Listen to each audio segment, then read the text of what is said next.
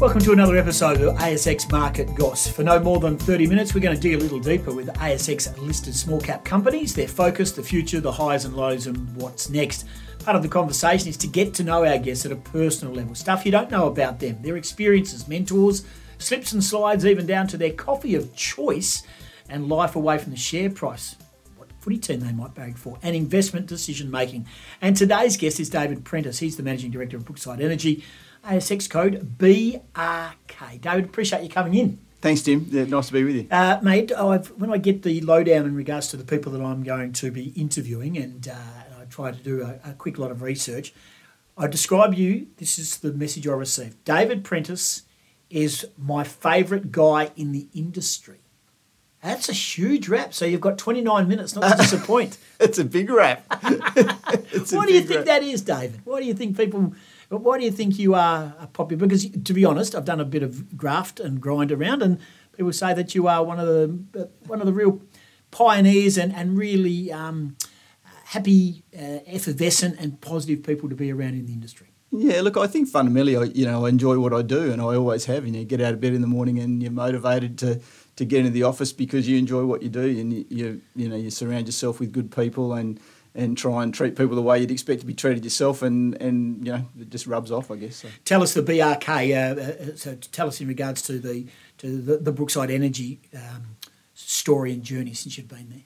Yeah, so we founded the business in 2015, and the idea was that we were at sort of the lows, if you like, of where the commodity price cycle was, and I'd come off a pretty painful experience with the predecessor company to Brookside, which was a company called Red Fork Energy, which we built a really strong business, but we used debt to fundamentally build that business out, and the oil price collapsed, and that didn't end well for either me or the shareholders. So that was pretty harrowing experience. But we used that experience and some of the contacts that I'd built up over that period of time to really think about how you might want to do it better, with Brookside, and that's so in 2015. That's how we started out. So it was really about this concept of prospecting for and proving up and then monetising these oil and gas assets, and really using a model that private equity or private investors have been using in the US for 50 or 100 years. It's not we're sort of pioneers on the ASX, but it's a business model that's well proven. Okay, so I don't want to take you too far back in your time at Red Fork, but I'm interested to know where you talk about the damage it caused. Can I ask you in regards to how much it hurt you mentally, financially, physically? What was that experience like, and how long did it take you to dust yourself off and go again? Yeah, look, it's a big setback. It's a big setback financially, but probably a big setback, in terms of, when you put, 100% of yourself into something, and then, if it doesn't work, ultimately, it takes a toll. And so, there was certainly some, it was hard on the family, it was hard on me, but most importantly, it was, extremely hard on the shareholders and investors that came along with me for the journey. So that, that's probably the toughest part of the thing, is that, you're bringing people along in these businesses, you're bringing people along on an investment journey, and when it doesn't end well, you've got to be accountable to their losses. So, it's not really about, yes, it was difficult for me and for the family, but it was particularly hard on our shareholders and investors. So what lesson do you take then into Brookside Energy, and how cautious was your initial approach to go again? Yeah, absolutely. So risk, it's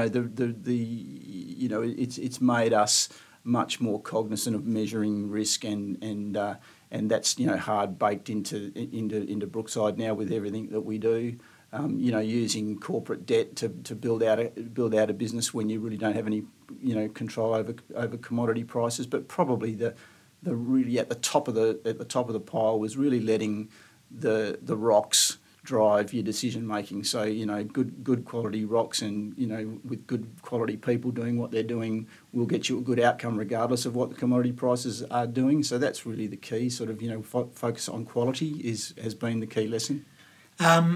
When you're in the Red Fork space before you get into the Brookside Energy space, yep. What's that lay time like? I'd be interested to know personally. where did you go? Where did you? I took time mentally. You take time out. Physically, I took time out. I did a drive. Took the family on a drive across the Nullarbor from Perth to Tasmania. We drove across the Nullarbor. So you need time to decompress and really map out, I guess, in your mind, where did things go wrong, and so come to terms with that and really own that, I suppose. And then I just felt like, despite what my friends and family were telling me, I just felt like I had unfinished business, and I had some fantastic mentors in the US that I'd got to know over the journey, and they were sort of telling me that, look, this is the business. You're in the oil and gas business. If you haven't had a failure, you're not trying hard enough effectively. So that they encouraged me, and I really felt like I had something left to give. So I was keen to get after it. Did you? So there, those last few words, get after it. Yep. Did you go chips in straight away, or did you go back to crawling? Oh no, we had to. You've got to start from go back to crawling, absolutely, because the amount of capital that you can get your hands on is limited.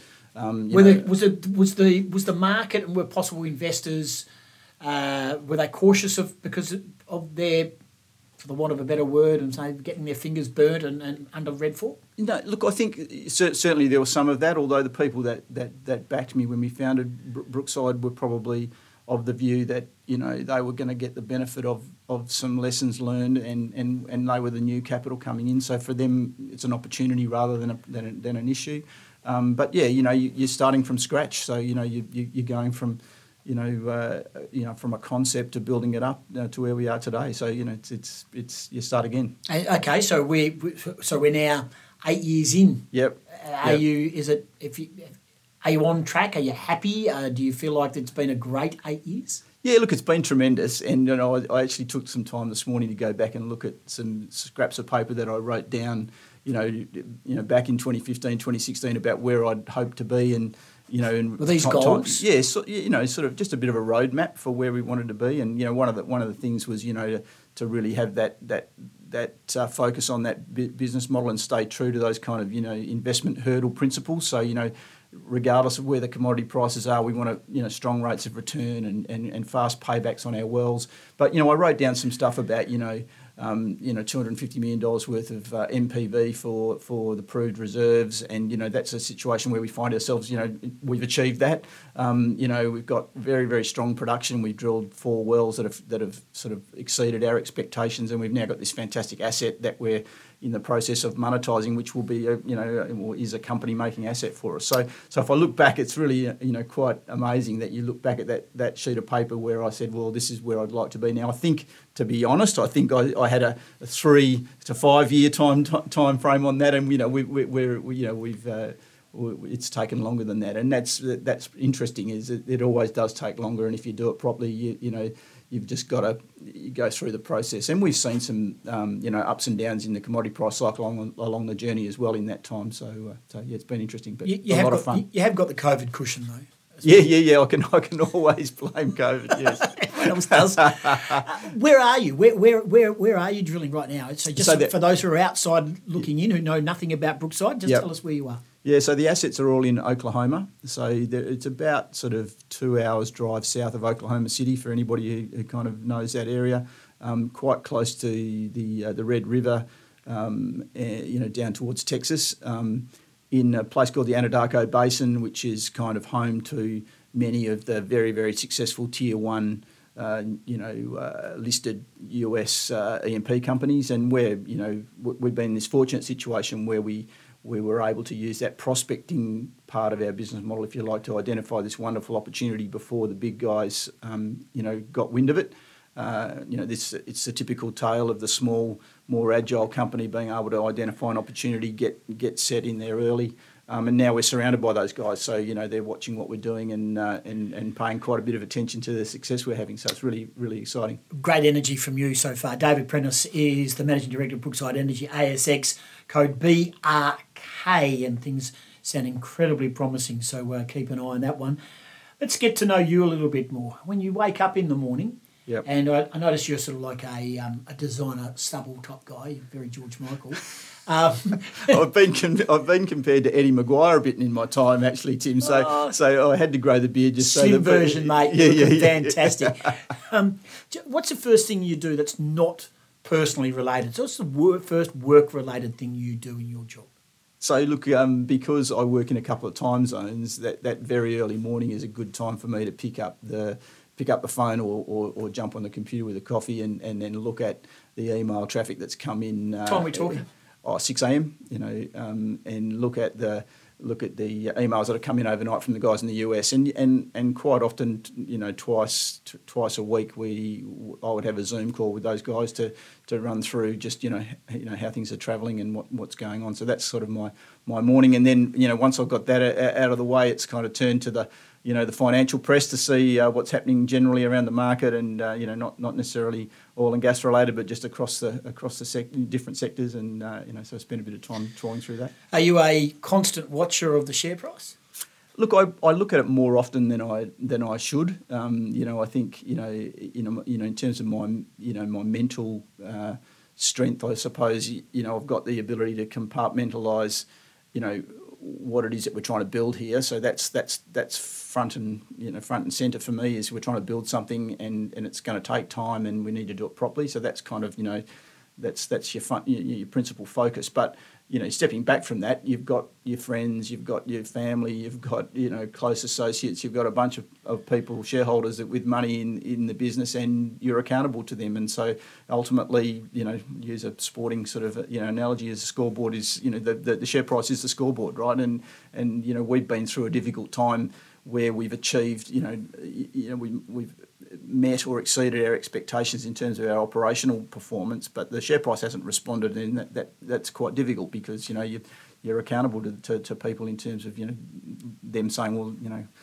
I invested, you've done what you said you were going to do, but the share price isn't moving. What's going on? So so that's, well, how do you respond to that? Well, it's a challenge, to be honest. I mean,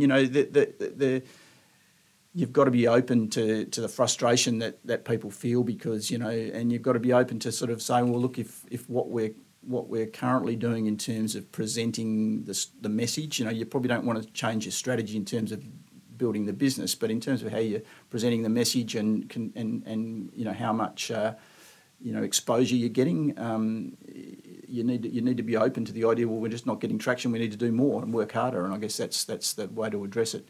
Mm-hmm. It's I guess in this business you see this all the time. There's lots of people like me building these companies on the ASX, and they're all scrambling for the attention of investors, and so you've got to always try and be the orange golf ball or the yellow umbrella, stand out from the crowd. And so, we're always looking for ways to try and do that. And that's a bit of aim of this podcast, where people get to know you, the person, and what drives you, and your honesty so far in regards to the journey that's been and where you're going now, I think I'm sure it's got great appeal to our listening audience. And we are chatting with David Prentice, Brookside Energy, ASX code BRK. So if you think you're doing well and the holes are good and you're digging and you're drilling and everything's going hunky-dory, how do you get better? So I think that there's two things. Better in terms of our raising the profile of the business. I think that we've got a lot of work to do there. That's we're still a young, relatively young business. We could do more to get more exposure and attract. This business is really all about. The investor relations part of the business, at least, is really all about trying to, constantly looking for new buyers. You constantly want new investors, so that you're providing that liquidity for people who, for whatever reason, need to exit. So you're constantly looking for new people looking at the stock and getting ready to invest. And you're probably always trying to, as the business matures, attract investors with perhaps longer time frames and a different investment sort of methodology. So that's kind of something that we're focused on at the moment. Iggy Tan sat in this studio from All Tech Batteries, and he talked about he believes he gets 3 investors on, shareholders on, and 2 go off. Do you subscribe to that theory? Yeah, look, I don't know. I don't know about the numbers, but you certainly absolutely do. If you think about it, that's one of the attractions of the small cap space in Australia for, why we get such sort of liquidity and so much capital that gets invested in these startup businesses is because it is liquid.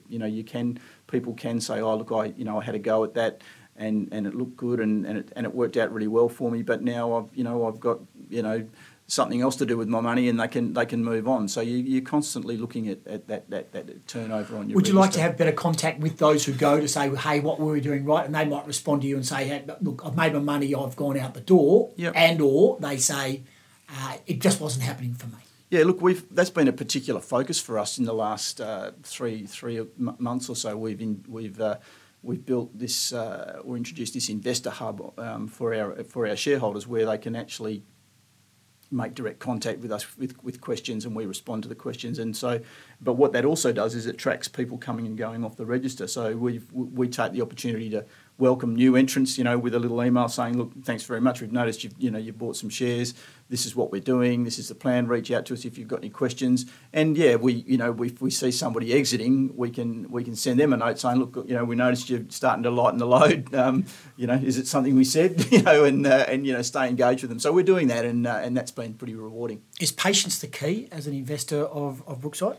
Look, I think if you're invested in 2015, 2016, you needed to be extremely patient and need to have, you needed to be, you needed to back me and back my vision. Do you have many that have stuck absolutely all the way through? Yeah, absolutely. That must give you huge confidence and heart. It does, enormous amount, but it also means that you're under pressure to deliver, right? So it's. How do you cope with the pressure? Yeah, it's I think if I'm honest with myself, I probably enjoy it. It's probably what is part of what gets you out of bed in the morning. If it motivates you, right? You talked about your family. You talked about going across to Tassie and driving across the Nullarbor. And yep. I don't need to dig too in regards to getting too personal, but life away from this, away. What floats your boat in regards to life away from the hardcore stuff? Yeah. So look, I'm a sort of a keen. Car guy, so I mess around with my son, tinkering around on 4-wheel drives and messing around doing a bit of that sort of stuff on the weekend to try and switch off. Play a bit of golf, tennis. Are you any good? Oh no, Remember?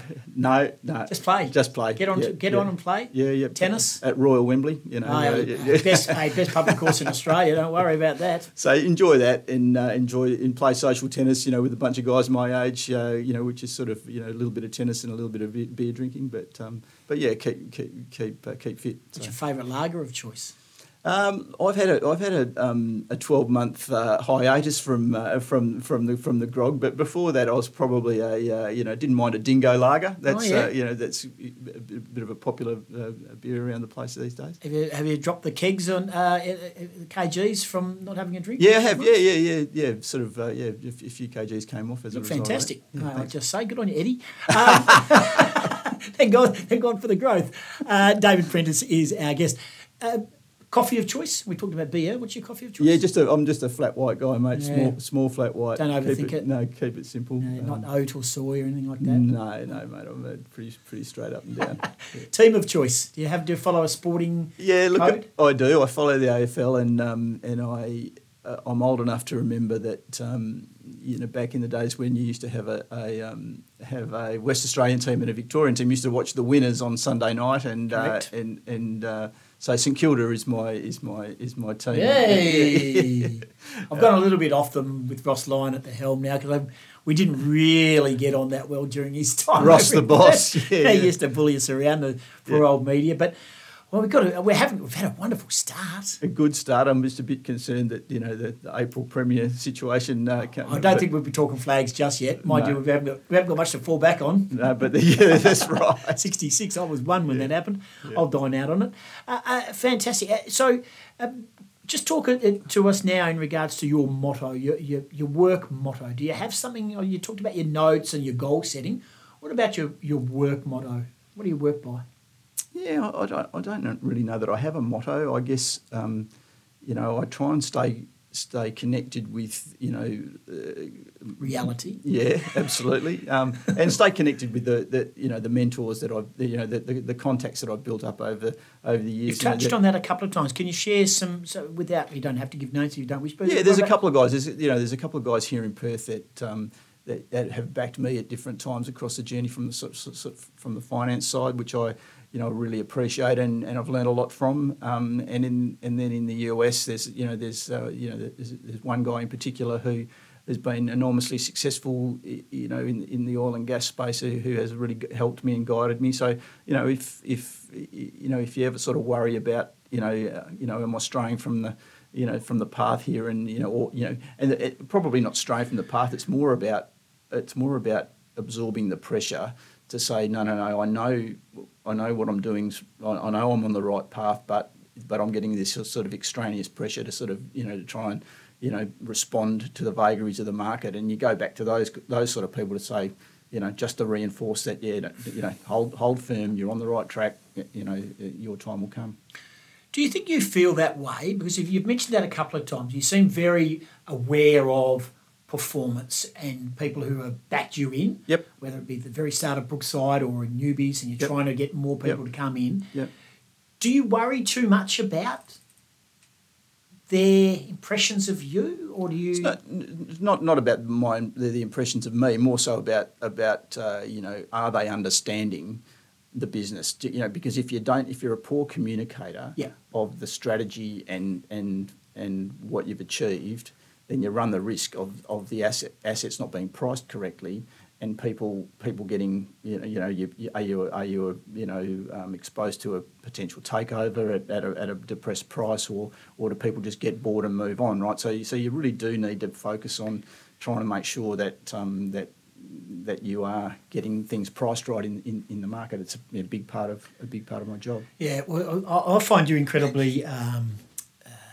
For the want of a better word again, it sounds like there's a real awareness about you in regards to what you're doing, who you lean on, people that work around you. You've also got that family element. I think you've got all bases covered, David, and so far I've been incredibly impressed. We're going to, in a moment, talk about your short, your mid and your long-term futures for Brookside. Is Oklahoma king? Is that where it is, or do you look beyond Oklahoma as a company? So Oklahoma's king for us for a couple of reasons. It's got a fantastic regulatory environment where, oil and gas is a integral part of the economy, but also of the community. So if you think about where we operate, we are drilling these wells on private land. So and we're leasing the rights to drill from the farmers who live on the land. So we negotiate directly with them the terms of what that lease looks like, and they're going all right, the farmers, and they're doing very well. But it's a really interesting situation because, unlike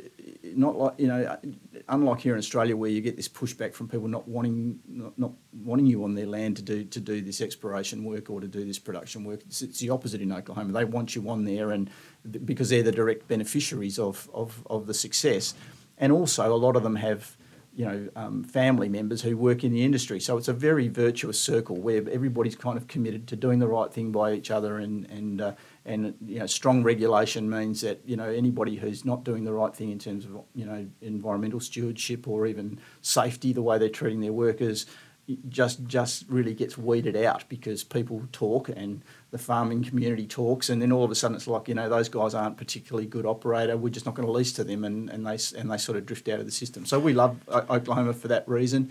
All of the things that you want. Fantastic infrastructure, for example, lots of pipelines, lots of refineries, lots of gas processing facilities all nearby. So it means, we drill a well from the time we sort of turn our first sort of earth to when we've got dollars coming in the door is about 3 months. So, in terms of putting that in the context of trying to do something here in Australia, I mean, it's just not, it's an order of magnitude different. So Australia is not on the map in any way, shape, or form? No, not for us, no. Does anyone tap on your door to say, hey, I've heard you might be able to strike it rich in... We get lots of inbound, ideas from all sorts of people. That's, particularly now that we've had some success where, generating quite a bit of revenue. We've got, we're making some money, and so people go, oh, well, you know, we can find a way to help you spend that. So, but we're focused. We know we've got a particular niche that we're good at, and we're going to stay true to that. Okay, so short, mid, long term, and your pitch to future investors who are listening to this podcast and like the cut of your cloth, and I'm sure they all do, just in regards to Brookside and why people should get involved. So, what's your short, mid, long, and your yeah. So in terms of the short term, if you think about our business model as a bit of a funnel where we've got all these ideas that come in at the top of the funnel, and then you know the monetisation happens at the bottom of the funnel. So you're sort of weeding things out along the way, and you end up, you know, with the successes come through the bottom of the funnel. We've got in our Swish AOI, which is our sort of flagship project. We're at that point now where we've done the prospecting, we've done the proving up, and we're in the monetising phase. And that's where all of our profit and revenue is coming from now, and we've done particularly well. So the next steps there, the short-term steps there are how do we maximise value for shareholders out of that opportunity, whether that be via a sale of that asset to one of these big majors that's sitting around us, whether it means going ahead and developing it ourselves, or whether we do a joint venture with these guys, you know, and or a combination of all of those three things. So that's taking up most of our time at the moment is getting that dismount, if you like, you know, to use the gymnastics. You know, we've done everything beautifully. We've got to nail the dismount now. And so that's ongoing. We've got in our Bradbury AOI, which is kind of back up at the top of the funnel. It's a brand new area that we've drilled one well. We're starting to prove that up, and that's exciting. So that's kind of the next, you know. So they're all the short term catalysts, and then sort of, you know, medium term. It's what does success in that case, that monetisation case, look like for shareholders? Is there an opportunity to return capital to shareholders in some way? Is there an opportunity to somehow look at the capital structure and get something back to shareholders? Is there a chance to reinvest that into a much bigger opportunity? That's the sort of the medium to long term scenario. And the simple pitch for those who are listening for the first time and love your story, but love the Brookside story. Just tell us in regards to. Well, look, the really simple pitch, the elevator pitch is literally, you know, we've proven up this fantastic resource which we're in the process now of monetising, and you know the net present value of the oil and gas in the ground, you know, equates to about 5 cents per share, and we're currently trading at about 1.3 cents per share. So you know that's the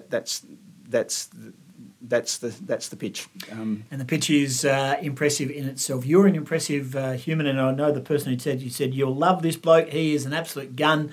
David Prentice, Managing Director of Brookside Energy. ASX code, of course, is BRK.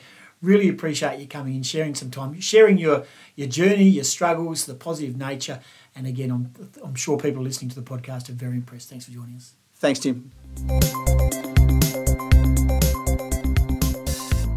The content of this podcast is intended to be general in nature and is not personal financial product advice. It does not address the circumstances of any individual or entity. You should not construe any of this information or other part of the material as legal, tax, investment, financial, or other professional advice. ASX Market Goss and its employees are not financial advisors. You should consider seeking independent legal, financial, taxation, or other advice to check how any information relates to your unique circumstances. Nothing contained in this podcast constitutes a solicitation, recommendation, endorsement, or offer by ASX Market Goss or any third party to buy or sell any securities or other financial instruments in this or any other jurisdiction in which such solicitation or offer would be unlawful under the securities laws of such jurisdiction.